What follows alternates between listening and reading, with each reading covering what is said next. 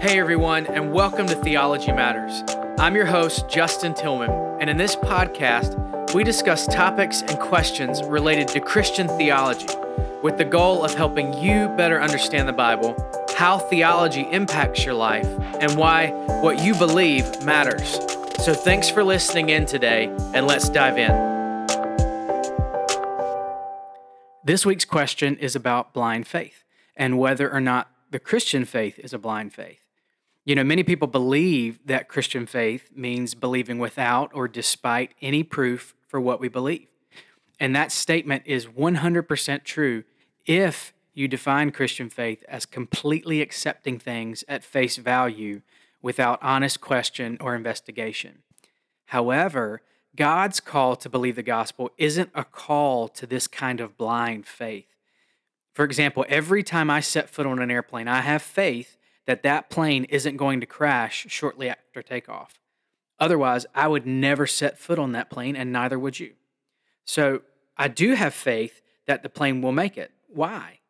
Because I know the rigorous testing and maintenance that the plane must go through. I know the intense training and hours of flight that the pilot has completed, and I know the statistics regarding the safety of flight as a method of travel.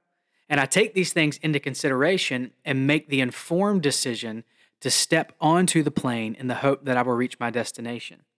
Now, I can't know with 100% certainty that the plane I'm on won't crash. They sometimes do. All I can do is weigh the evidence and decide whether I trust what I know and whether I'm willing to trust the pilot and the maintenance crews and get on the plane. Christian faith is just like that. Throughout Scripture, God has called us to trust Him primarily because He's trustworthy by nature. Now, I know that sounds like circular reasoning, but God goes further than that. So throughout Scripture, God tells His people to investigate and reason with Him. And let's go through some of those verses. Isaiah 1:18, in that verse, God calls His people in all of chapter 1 to reason with Him regarding their sin and to think through the consequences and the forgiveness He's offering. And then in Luke 1:1-4, at the beginning of His account of the story of Jesus, Luke plainly states that He's investigated everything carefully and is relying on what He's heard and is relaying what He's learned and discovered. That doesn't sound like someone taking everything on blind faith and denying proof.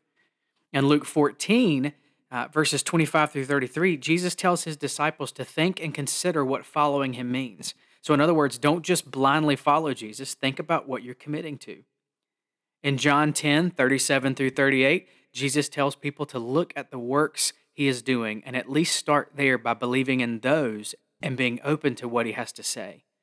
In John 14:10-11, Jesus says much the same thing He said in John 10, and He's essentially saying, at least look at what I'm doing visibly in front of you and believe. In John 20:30-31, John plainly says the whole reason he was writing the Gospel of John was so that people could believe based on what Jesus was doing, not simply by just blindly following after Him. And then in 1 Corinthians 15:6, Paul is providing evidence for the resurrection. And he tells the Corinthians that many of the people who saw Jesus after His resurrection are still alive, and implying that they could go and investigate for themselves if they wanted to. So those are just a few verses that point to the Christian faith being a faith that's concerned with facts and trusting those facts when we're convinced. So it's important to clear up what Christian faith is because Christians often use the term faith as our answer for why we believe the things that we believe, such as the Bible being the Word of God or Jesus Christ being risen from the dead. When the Bible claims to be the Word of God, Christians believe it because we found the Bible to be trustworthy in what it says in other areas. For example, there are many archaeological discoveries that corroborate details within various Bible stories. And that's strong external evidence for the validity of the Bible when it speaks. So just as with my analogy earlier, if I look critically and carefully at something and find that it's true when it speaks in certain areas, I'm much more apt to trust what it says and place my faith in it when it speaks in other areas as well. And this isn't just a blind faith that simply says, I believe it because the Bible says it. Rather, it's a reasoned faith that says the Bible has proven to be true in many, many areas, and therefore, based on what I've seen and my assessment of the evidence, I believe it to be trustworthy in what it says elsewhere. Now, some might say that Christians are using or quoting their own book to prove their point. You know, anybody who wants to make up a religion can do that. If I were going to make up a religion, would I quote my own book? Sure. But what kind of book is the Bible? The book is more correctly an anthology or a collection of books, poems, and letters. The Bible contains 66 different books, poems, and letters authored by over 30 different people over a period of several thousand years. If someone were trying to make up a religion, then it would be a very, very difficult thing to keep stuff straight over just a few generations, let alone even 100 years. But one of the key features of the Bible is that it's amazingly unified in the message that it delivers. If we want to talk about blind faith, it takes a lot of blind faith in humanity to think that many different people over 7,000 of years could keep a story straight. I mean, if you've ever played the game telephone with 10 people over 30 minutes, you realize they can't keep a story straight.